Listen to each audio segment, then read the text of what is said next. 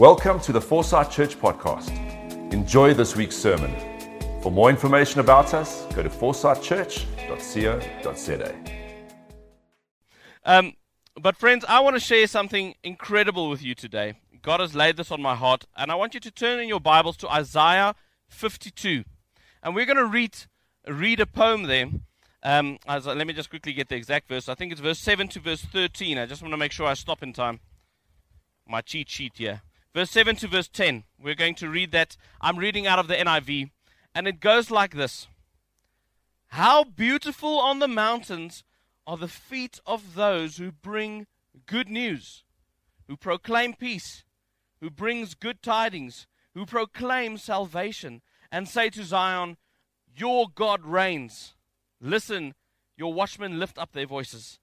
Together they shout for joy. When the Lord returns to Zion, they will see it with their own eyes. Burst into song of joy together, you ruins of Jerusalem, for the Lord has comforted his people. He has redeemed Jerusalem. The Lord will lay bare his holy arm in the sight of all the nations, and all the ends of the earth will see the salvation of our God. Isn't that just an incredible portion of Scripture? What a proclamation of joy. But I want to focus on the very first bit of this poem. How beautiful on the mountain are the feet of those who bring good news. Now, friends, we live in a bizarre time where all of a sudden all of our communication has started going digital. Initially, it was the cool thing to do. We all had WhatsApp groups, and I think we all really enjoyed the day when they brought the feature that only admins can post posts. That was wonderful. One of the best days in the technological revolution. But now we're forced to, because we are in isolation. We need to spend most of our times in our own homes, in our own worlds, in our own little spots. So everything we do is digital. And the problem with this is it's so easy to not know what is the truth anymore. Because how many scam messages are being sent through all of a sudden? How many people want to offer you credit cards? How many people want to offer you advice on what you should wear, what position you should pray, what omega oils you must rub on, what essential oil needs to go where, what product you need to buy to cleanse your house? We have all of these random messages going around, and at the end of the day, it's tricky to sometimes find what on earth is the truth. What is God saying to me in this time? In fellowship, it's easy because you can see my facial expression. You can see this guy is from a mile away. He's coming. Yeah. There's a little joke. Goes like this. A snake sails up to a mouse. And the mouse goes, no, please don't eat me. And the snake says, no, calm down. I'm not here to eat you. I want to know if you're interested in some essential oils. And the mouse looks at the snake and says, please eat me. And I think that's how we often feel. Is you get confronted by so many messages that we don't know what is the truth.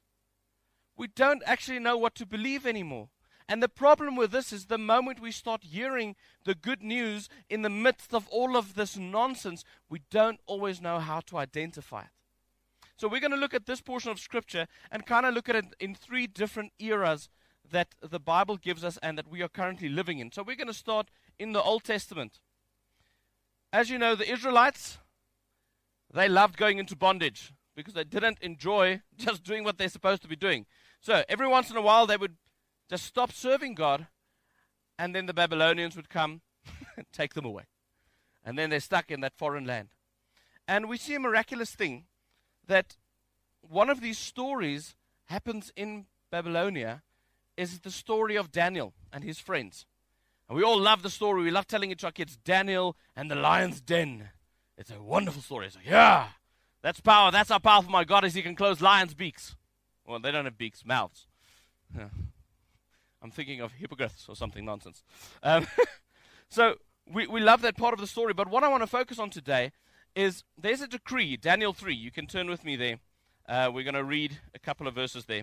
There's a decree that Nebuchadnezzar gives out to all the people. And they make a massive gold statue of him. And then throughout the day, they would blow trumpets, and they would blow lyres, and they would make a big noise, and then the whole Babylon had to stop and bow down to the statue. And we see Daniel's 3 friends just refuse to do this. And I want to read you their statement. It's verse 16 to 18. Shadrach, Meshach, and Abednego replied to him, King Nebuchadnezzar, we do not need to defend ourselves before you in this matter. If we are thrown into the blazing furnace, the God we serve is able to deliver us from it, and he will deliver us from your majesty's hand. But even if he does not, we want you to know, your majesty, that we will not serve your gods or worship the image of gold you have set up. See, friends, they grasped something that the prophet Jeremiah taught the people as well, is that when we are in a culture, our function in that culture should be to prosper that culture, but never to become that culture. And the incredible thing of this story is they were servants in the king's office. So they were in the courts of the king. They weren't just random oaks. They were highly skilled people. They were sought after people. And the reality is that they said, we're here to bless Babylon. Even though we're here in bondage, this is not my home. But I am here to bless this place that I'm at. The good news I carry in me is to bless this place around me, because God wants to bless everybody. But I will never bow down to the false gods. I will never forget who the real God is. So the good news that they're carrying is something that brings them in direct conflict of the current culture. And doesn't that sound familiar? What they believe puts them in the crosshair of the king to throw them in the fire. And we all know the story. They end up going into the fire. After this conversation with the king, he gets so mad, he makes the fire 7 times hotter. And then he throws them in. And to his surprise, he looks into the fire and he's like, but did we not throw in 3 people? Why are there 4 now? And the one looks like the image of the Son of God, the Son of Man. The most amazing things happen the moment that we carry the message of the gospel with us. If our feet are eager to run and say, but God is king, no one else is. I will not bow down to any other idol, whether it be the king, whether it be a gold statue. I will not bow down to the culture of this time, but I will stand firm in the fact that God is Lord of all. Jesus, Lord of all. And God saved them in that situation. And if we take it a little bit further into the future, if we take it to the New Testament, we see that Christ comes and he also lives in the way that Jeremiah taught the people to live. He came and he was 100% counterculture without destroying the culture. He lived amongst the people, but he taught a message that was completely upside down to what everybody was expecting. Because the Jews read it like this: God is going to send a mighty king, and he's going to come and free us from the current oppression we're having. And they expected a warrior king with a massive army that's going to sweep the Romans off of the face of the earth. But we know that's not the way that God worked. Jesus came, and the message that he preached was, the weakest of you is the most powerful in the kingdom. It's not the one wielding the sword, but it's the one praying for his enemies that's going to change the world. It's a completely counter-culture conversation that Jesus was leading, even amongst the Jews. It wasn't just counter-culture for the Romans, it was counter-culture for the Jews, because they wanted to destroy the Romans. Their hearts weren't inclined to say, but I need to pray for them. So Jesus comes and he makes the bold claim and he says, but I am the Son of God. I am the good news. And while he's alive, it's quite incredible, but the Jews don't really recognize him for that. But there's a story in Matthew. It's in, let me just quickly get it here, Matthew 8, verse 5 to 13. We see the story of the centurion. So this Roman centurion comes to Jesus, and he is a centurion, so he's got men underneath him. He is a mighty man in the eyes of the world. In the current culture, he is considered a king, because when he says go, they go, and when he says come, they come. And he comes before Jesus, and he falls on his knees, and he says, Lord, I know how it feels to have power, and I know that you have power.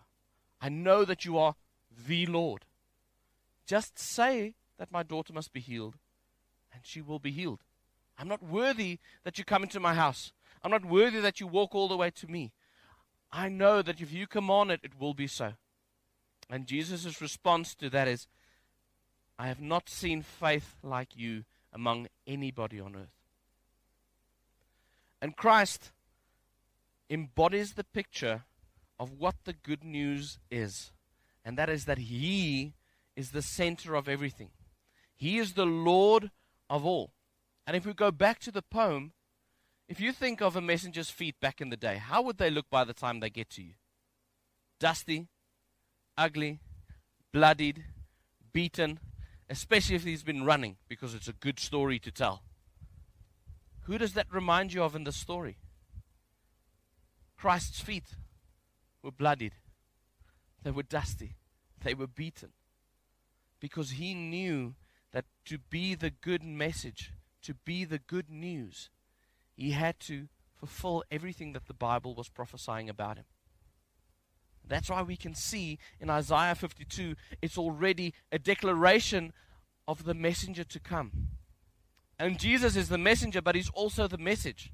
And it's incredible because he comes and he doesn't only speak things, but he actually showed us how to live these things.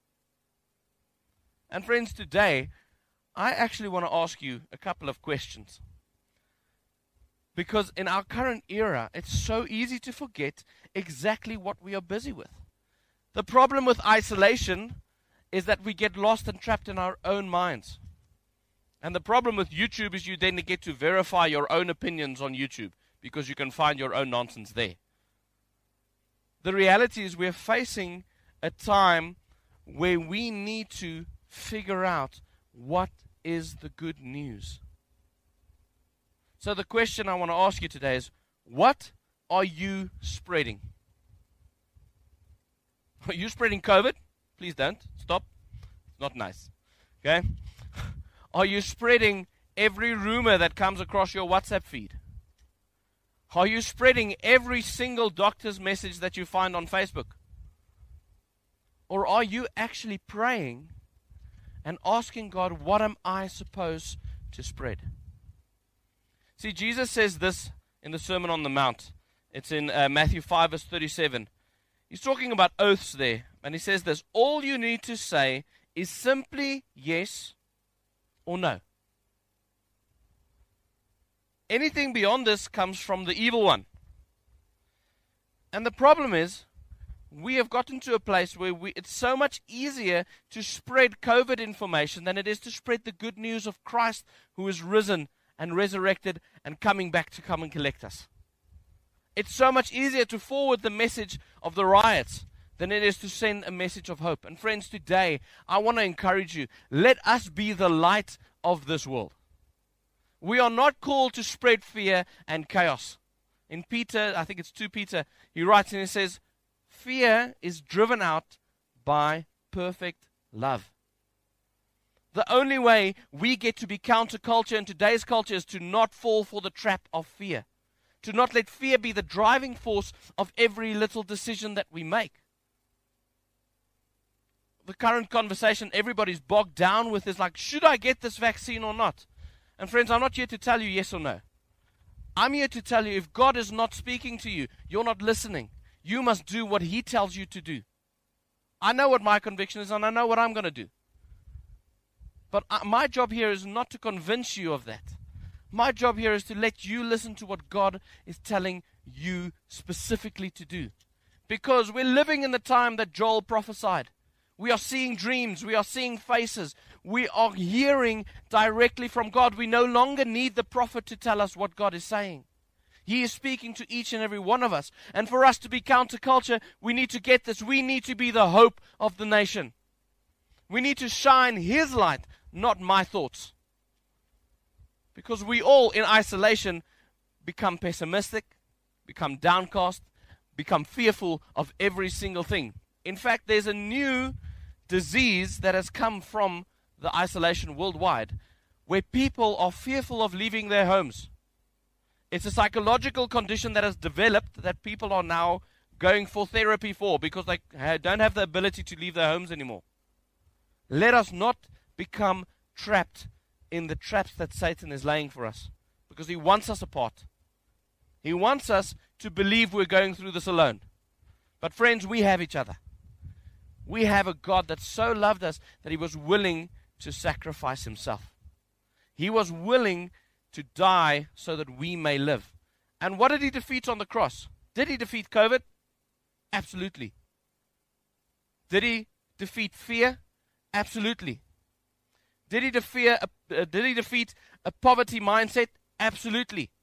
He defeated every single thing that we can come face to face with. But we have the choice. Are we going to listen and stand in the authority of Christ? Or are we going to listen and stand in the fear that gets sown by all of these troubles that face us? And friends, COVID is real. It's not like it's this fairy tale. If you speak to anybody that's had it, they go like, you don't want it. You know, the reality of this disease is that it has taken so many loved ones away from us. But the truth is that this is not our home. Just like the Israelites, we have been taken into bondage, and this is not our home. But our call is to profit the home that we're at now, or the place that we're at now. Because we don't belong here, we belong to the King of Kings. And because of that, we get to be different. Because of that, we get to be hopeful and joyful of tomorrow. We don't live in the fear of the economists, because God's currency isn't money. God's currency is people. And if we miss that, if we miss the fact that we are called to love people just like Jesus loved me, the sinful person standing in front of you. He saved me from that because He loved me first. Now I get to love other people. And if you forget that, then we just fall and spiral in that spiral of fear and doubt, and it's so much easier to then just forward the message that we've received on WhatsApp. So friends, today, I want to encourage you, in this current climate, what hope are you spreading? What are you sending to the people around you? When people see you running on the mountain, coming to tell them something, what are they thinking? Are they dreading the conversation? Because, oh no, here comes another load of whatever. Or are they joyful and saying, how beautiful are the feet on the mountain of the person bringing good news? Friends, in a time like we're living at the moment, we need to be the salt of the world. And I'm going to end off with this analogy. If you take salt in the kitchen, it's a wonderful ingredient. And if you've got the perfect steak, it's a wonderful ingredient.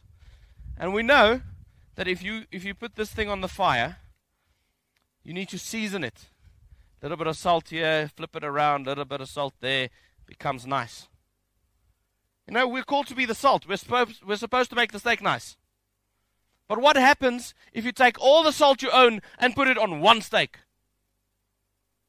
Oh, gedroogde vis. It becomes horrible. It's inedible. It becomes something that nobody wants. And if we as a church are not going to start being salt everywhere, we're going to start becoming like all the salt in the container that on its own nobody wants. If you put all of that salt on one piece of steak, it might be the best, juiciest piece of steak in the world, but that heap of salt will utterly, completely destroy it. We're called to not just congregate together, but we are called to take this hope, this light that we have, the salt that we've been given to spread, and take it everywhere around us. And friends, I want to encourage you with that. Love the people around you well. Love the people you work with well. Respect the people around you. give them the true good news, which is that Christ is bigger than any circumstance. Christ is stronger than any enemy. And on the cross, he defeated it all. And in his resurrection, we get to partake in the true life that comes from loving Jesus. Friends, let's be real. Let's be salt that's spreading around our area and make sure that what we spread is the hope of God, the hope of a true life in him for the rest of eternity. Let's pray. Jesus, we stand before you, and our prayer is that our feet would be beautiful, carrying the message of your gospel. We pray that wherever we go, we will season the world accordingly to what it's supposed to be seasoned at, and not just take all of our salt and dump it on one steak. Jesus, let us be real. Let us be caring, loving in the same way that you are caring for us and loving us. In a time where there's so much hate, so much misinformation, so much conspiracy going around, Jesus, I pray that we will hear from you and seek to hear from you, that we will only share the gospel, only share the good news, only share what you have given us to share. Jesus, thank you that we're not alone in this. Thank you that we know that we are in this together with you and with all of our friends and with our entire church family. And together, Jesus, we know that your kingdom already triumphed. And in us, your kingdom can come to this world. And that's our prayer, Jesus. Let you be glorified. Let you be shown for exactly who you are, the King of kings and the Lord of all. That's why we pray it in the only name that makes any sense, the name of Jesus Christ, our God and King. Amen.